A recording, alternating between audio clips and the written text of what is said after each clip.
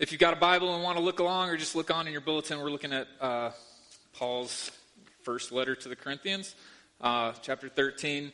So this semester in RUF, we're in our main weekly Tuesday night meetings. We've been doing a series focusing on relationships, kind of a topical thing. It's not what we typically do. We normally do the kind of thing we do here at church. We work through a book of the Bible, which is good. You know, that protects the students. It protects everybody from me and my little hobby horses and just saying the same thing every week. But I've been, for a couple years, I was reluctant to do a series looking at relationships, but I became convinced that I just sort of had to. We just needed to look at what the Bible actually says deeply about relationships. I've actually ended up loving it, which is great. It's convenient when you decide to do something and you enjoy it. But because the reason I've enjoyed it is because it's basically just allowed us to talk about Jesus and to do it really, really clearly and directly and in a way that is relevant to questions that we're all asking. It's been helpful for my heart because you talk about relationships and you talk about Jesus, you talk about the gospel. So we're looking at this passage this morning. It's one that we looked at a couple weeks ago in RUF. One reason is, well, maybe it will give you a little window into kind of stuff we think about and what we do on campus. But actually, more importantly, the real reason we're looking at it this morning is because as I've studied this for the past few weeks, it's been really helpful for me. It's been really convicting for me, and it has, honestly, it's just helped me see Jesus better. It's helped me believe the gospel a little better the past few weeks. So I thought it'd be worth looking at together. One of the dangers in studying a very well-known passage, a lot of you guys, this will sound familiar to you. You've heard it at 7,000 Weddings. First, it's called the love chapter. There's a ton to learn here, but one of the dangers is you'll just be like, well, I've heard this before, Fry, so I'm just going to check out now. Let me suggest maybe the reason you've heard it 1,000 times before is because it's something that we need to hear 1,000 times. And maybe it'll be worth our time looking at again this morning. So let me read this for us, and then I'll pray, and we'll take a look at it together. This is God's word. If I speak in the tongues of men and of angels, but have not love, I am a noisy gong or a clanging cymbal. And if I have prophetic powers and understand all mysteries and all knowledge, and if I have all faith so as to remove mountains, but have not love, I am nothing. If I give away all I have, and if I deliver up my body to be burned, but have not love, I gain nothing. Love is patient and kind. Love does not envy or boast. It is not arrogant or rude. It does not insist on its own way. It is not irritable or resentful. It does not rejoice at wrongdoing, but rejoices with the truth. Love bears all things, believes all things, hopes all things, endures all things. Love never ends. As for prophecies, they will pass away. As for tongues, they will cease. As for knowledge, it will pass away. For we know in part and we prophesy in part, but when the perfect comes, the partial will pass away. When I was a child, I spoke like a child. I thought like a child. I reasoned like a child. When I became a man, I gave up childish ways. For now we see in a mirror dimly, but then face to face. Now I know in part, then I shall know fully, even as I have been fully known. So now faith, hope, and love abide, these three, but the greatest of these is love. Let's pray. Our Father in heaven, we do thank you for your word. We thank you that you speak to us in it, and that you do so clearly. And thank you that you speak directly to things that we struggle with. We confess, though, Father, that we need your help. If we're really going to understand it, we need your help if we're going to apply it to our lives. And so we ask that you do that for us even this morning. In Jesus' name, amen.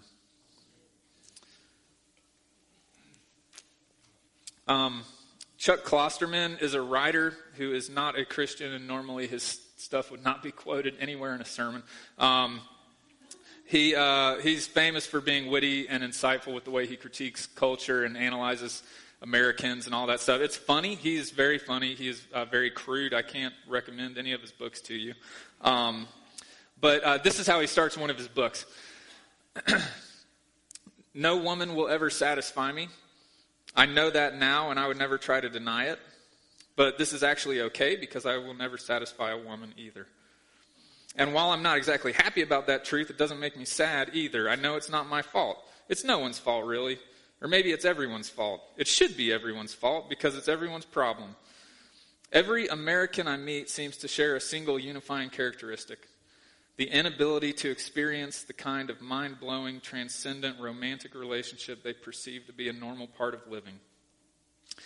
And someone needs to take the fall for this. So instead of blaming no one for this, which is kind of cowardly, or blaming everyone, which is kind of meaningless, I'm going to blame John Cusack. For those of you who are too young to know who John Cusack is, think Ryan Gosling. For those of you too old to know who Ryan Gosling and John Cusack are, think Robert Redford, or even older, Cary Grant. For those of you who don't do movies, the people we're talking about are those guys who are actors who are actually really good actors, even though we don't want to admit it, and they play a lot of romantic movies, which are actually good movies, even though we don't want to admit it. And they're the guys that always manage to set the bar way too high for any real life, actual relationship that any of us have. It's easy to joke about, but I actually think Klosterman's got a really good point, and it's something that we all know from experience, which is that there is in us some inability to experience the kind of deep relationships that we expect to be a part of normal life. And of course, it's not Ryan Gosling and John Cusack's fault. It kind of is. It's our fault, right? And it's a problem. The problem is not that we just don't have the right techniques and the right strategies for relationships. Those are helpful, but the problem really is that we don't even know what we're looking for. We wouldn't even know what that kind of what real love actually looks like in real relationships. And it's all of our relationships. It's not just romantic relationships, right? Of course we want loving marriages, loving dating relationships, but we also, of course, want loving friendships. We want loving relationships with our kids, with our siblings, with our parents. But typically what we're looking for is some kind of, as he says, mind-blowing, transcendent, life-reorienting experience of love. But according to the Bible, according to this passage, according to our experience, maybe that's not actually what love is. Maybe that's not really what it looks like. So what is it? What does love actually look like? What does it look like in our marriages? What does it look like in our parenting, in our friendships, in our dating relationships? Those are the questions I want us to ask this morning. Thankfully, those are questions that the Bible answers, so we're safe in asking them. First thing we ought to see is this. True love, we could call it the kind of love that you and I are hardwired to long for, the kind of love that the Bible talks about, looks different than what we typically expect, looks different than what we think. Look again at just these adjectives given to love, verses 4 and following. Just think about these. Here's what love looks like. It's patient, it's kind, it doesn't envy, it doesn't boast, it's not arrogant, it's not rude, it doesn't insist on getting its own way, it's not irritable, it's not resentful, it doesn't rejoice at wrongdoing, but rejoices with the truth. In other words, it's not happy about those things that are hurtful and wrong, but instead it celebrates everything that is right and true and beautiful and good in God's eyes, according to truth. It bears all things. It believes all things. It's not cynical and skeptical. It believes the best of others. It hopes all things. It's forward-looking. It endures all things. It never ends. I don't know what stands out to you among that list. I'm sure we all probably have our hearts resonate with certain ones more than others. A couple things, though, that I think are really important for us if we're going to understand the Bible's perspective on love and what it looks like in our relationships. First, notice none of these descriptions say anything about how we feel.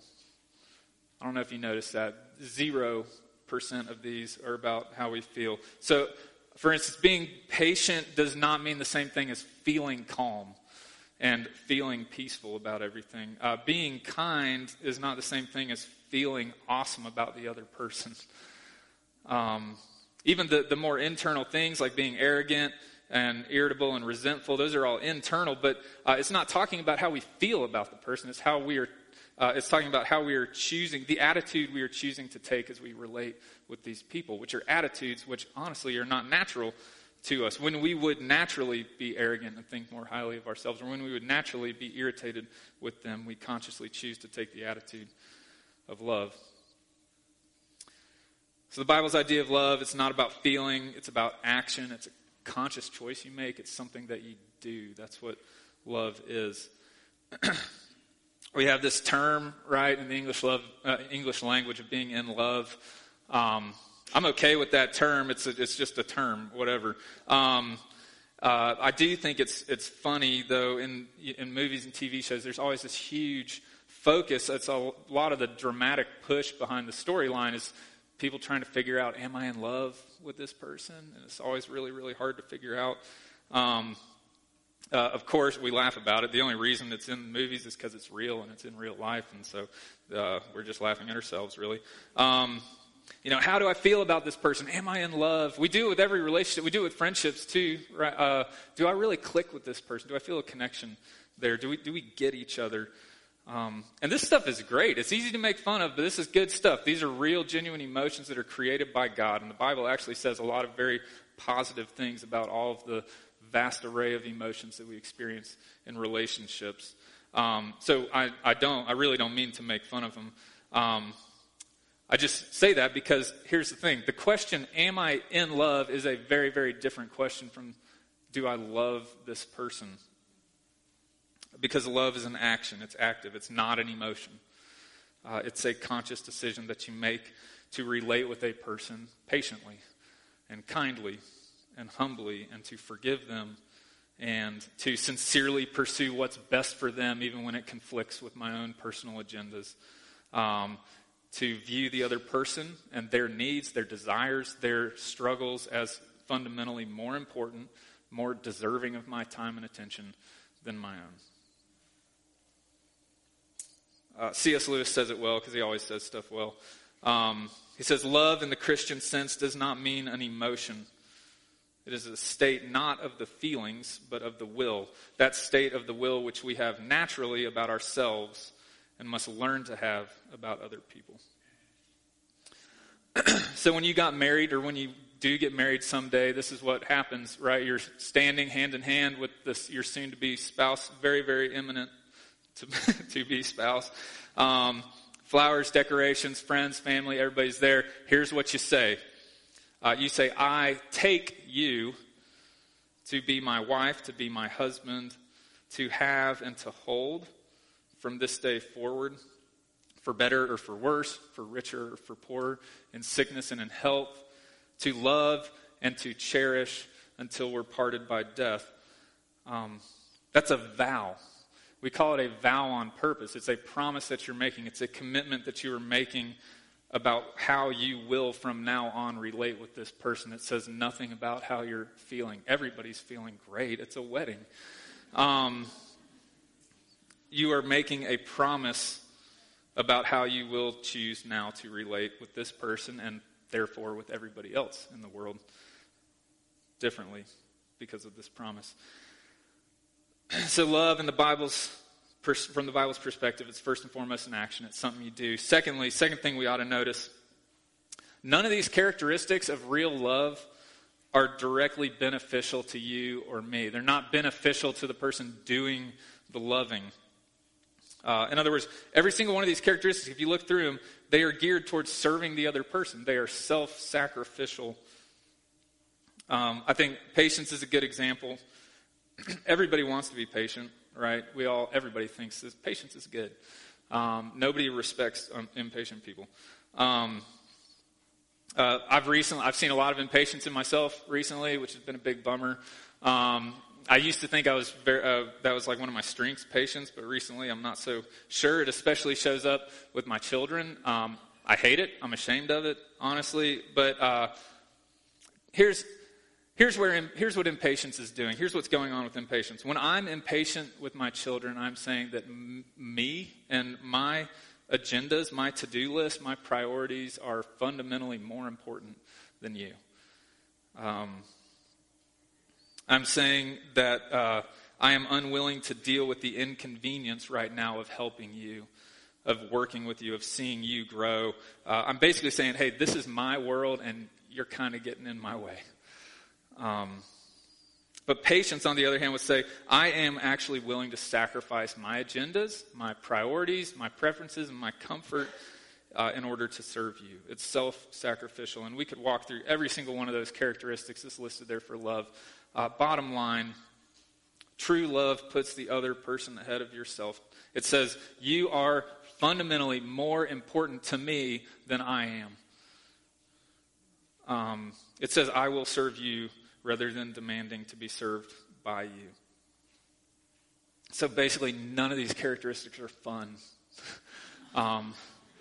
They're not easy. These are all things that we want everybody else to be for us, but we have zero natural desire to be for other people. So what that means, at least at the initial level, is if we're going to actually love the people around us, it's going to take a tremendous amount of God's grace at work in our hearts, changing us, if that's actually going to happen. Real love is not something that you can dig down and find deep in your heart to have for somebody. It's something that's going to have to come in from the outside through the Holy Spirit. So here are some of the uncomfortable questions that this passage is going to force us to ask ourselves. How well do I love the people around me? How well do I love my spouse? Is this honestly a picture of the way I relate with my husband or my wife? Where am I refusing to sacrifice my agendas for the good of my marriage? How well do I love my children? Of course, you naturally have a great amount of affection for your kids, but are you patient with them? Do you treat them kindly? Are you humble in the way that you listen to them, the way that you talk to them? Are you humble in the way that you discipline? Are you irritable around them? As I've been thinking about it, I'm sure most of us, myself included, we think of the love that we have for our kids as much more self-sacrificial in our brains than it actually is in real life. Because I think you imagine some physically threatening situation and you think, I would easily take a bullet for my kids. But are you willing to sacrifice your agenda for them? Are you willing to sacrifice your reputation for the sake of your kids? Are you willing to sacrifice your picture of the good life, whatever that is? How much of our parenting, how much of what we typically think of as self-sacrificial might actually be self-serving because we have this picture of what our little family is supposed to look like and what it's supposed to feel like for me? How well do I love my friends? Like when you think about what friendships you're going to invest the most time into and invest the most energy into pursuing, is the only question that's in your mind, which relationships do I find the most fulfilling? Which are the funnest? Which are the easiest? Those are great things. We should want those in our friendship. We should want friendships that are easy and comfortable and fun. There's nothing wrong with fun. But if that's the driving force behind the relationships that you choose to pursue, you're really only pursuing self-fulfillment. You're not really pursuing love.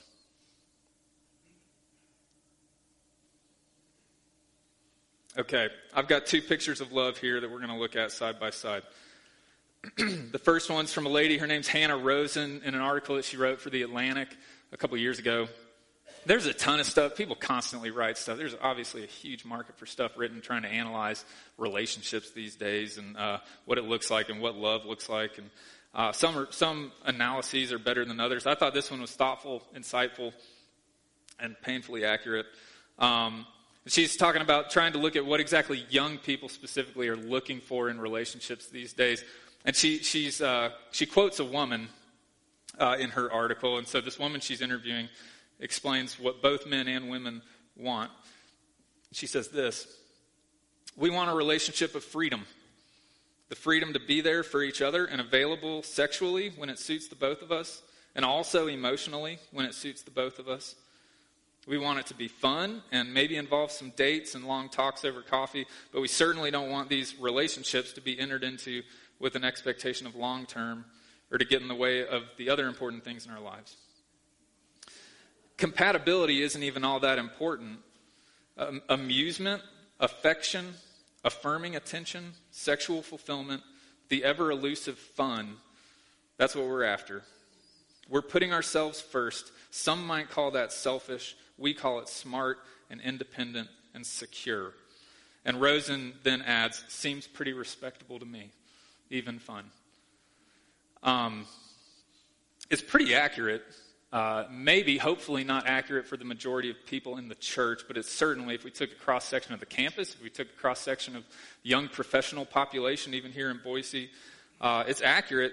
Here's what I found convicting reading this article. First of all, this approach to relationships doesn't just apply to romantic relationships. And if we're being honest, if you take out all of the references to sexuality, this is like a pretty accurate picture of how most of us pursue most of our relationships. This is what most of us are looking for. We're looking for amusement and affection, affirming attention, and the ever-elusive fun. Doesn't that sound a lot like your relationships? That sounds like mine, unfortunately. It's sort of our default mode, I think. Now compare that picture of love from this one, a guy named Malcolm Muggeridge. He's a pretty well-known British journalist. He died about 25 years ago. But he writes in his memoirs about the time when his wife, Kitty, was sick. She was in the hospital. She was not expected to live. And he writes this: "It was a cruelly anxious time from every point of view. Every day, arranging for someone to be with the children, I went and sat with her. She was fighting to live, her face pared down to a skull, her body a yellow skeleton. While I was there, the doctor came in and said that in the night she had lost a lot of blood and desperately needed a blood transfusion. It was before the days of bottled plasma. Wouldn't I do for a donor, I asked, with a sudden sense of hope. My blood count was taken and to my infinite relief proved satisfactory. And there and then, by a procedure that would seem grotesquely primitive nowadays, I was joined to her by a tube with a pump in the middle so that I could actually watch the blood being pumped out of me into her. Never in all our life together had I so completely and perfectly and joyously experienced love's fulfillment as on that moment. For the first time, I truly understood what love meant." Like, which one of those pictures is your heart just naturally drawn towards? Because one's about self-fulfillment, the other's about self-giving. One's about feelings and fun and emotional fulfillment. The other's very practical and very tangible and very gritty. One's kind of alluring. The other one is gross. Why are we drawn towards the blood transfusion?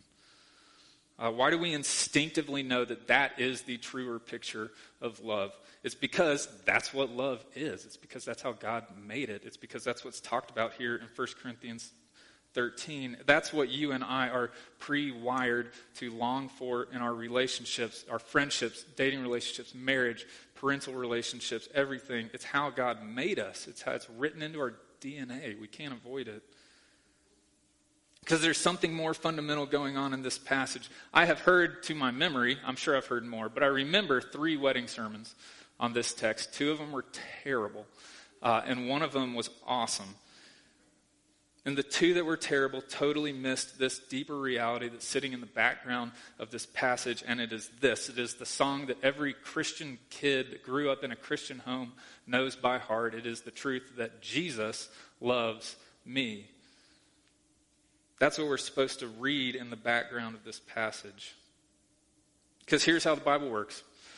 Before it's ever about you, before it's ever about me and all the stuff we're supposed to do and how we're supposed to handle our relationships, it's first about God, and it's about what He has done for us. This is a picture of Jesus. Patience, kindness, humility, self-giving, mercy, faithfulness to the end, relentless endurance, never-ending love. This is first and foremost a picture of who God is and how He has graciously chosen to relate with us in Jesus Christ. It's about that way before it's ever about how we're supposed to relate with each other. Ultimately, it's really a picture of the cross, right? 1 Corinthians 13 is a picture of the cross.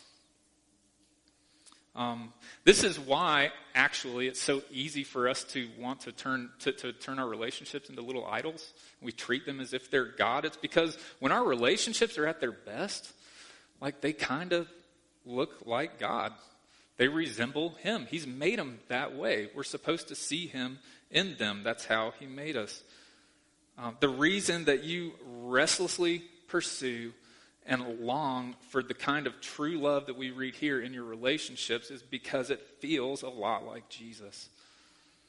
And the reason that we also so easily fall into wrapping all of our hopes and our dreams and our sense of security and our sense of purpose around other people and our relationships is because we have a really, really hard time that kind of love is actually already ours in Jesus Christ. So any small taste of real love that you or I have ever had in any of our relationships is just a little miniature picture of what we already have in Jesus Christ. That's at least part of what Paul's getting at in verse 12 when he says, now, these days, we see in a mirror dimly, but then face to face. Now I know in part, then I shall know fully, even as I have been fully known. And if we are not careful, our hearts very, very easily confuse the dim reflection of Christ's love for Christ Himself, and we start looking to those reflections of His love to save us from all of our insecurities and unimportance and all of that. That's what an idol is. Here's the radical truth, right, that's laying in the background of this passage about true love. What is it really? It's this reality. Jesus loves you. Jesus loves me. That's your homework. Here's your homework for this week. You didn't know you were getting homework. I want you to read back through Romans chapter 13 with an eye to the fact that sitting behind this is the truth that Jesus has placed His love upon you. So kind of the main point, really, of the whole semester with what we've been doing with RUF, all of what we're doing is centered around this one basic point, is that your relationships inevitably reveal something about what you understand about the gospel. In other words, how you understand Jesus and what He's done for you is inevitably going to show through in the way you relate with other people. So what that means is that if we really want to see relationships transformed, if we actually want to see ourselves be able to love the people around us better, the first thing that we're going to have to come to grips with is the fact that true love is not this mysterious hidden thing that we have to spend our whole lives searching for in some other person. In fact, it's actually something that we already have. It's yours. It's in Jesus Christ. I mean, how would your relationships look different if you actually believed that you already had the love that you're looking for? Why don't we pray?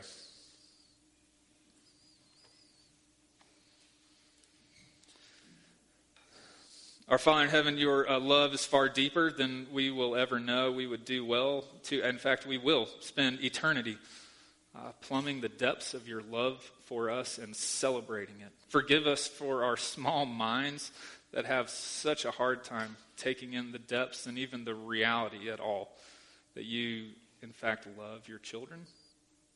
Forgive us for the ways that we abuse our relationships and make them about us and make them about our little kingdoms rather than you and your kingdom. Would you grow each one of us in our ability to relate wisely and lovingly with the people that you've, in your wisdom, put us around. We pray this in Jesus' name. Amen.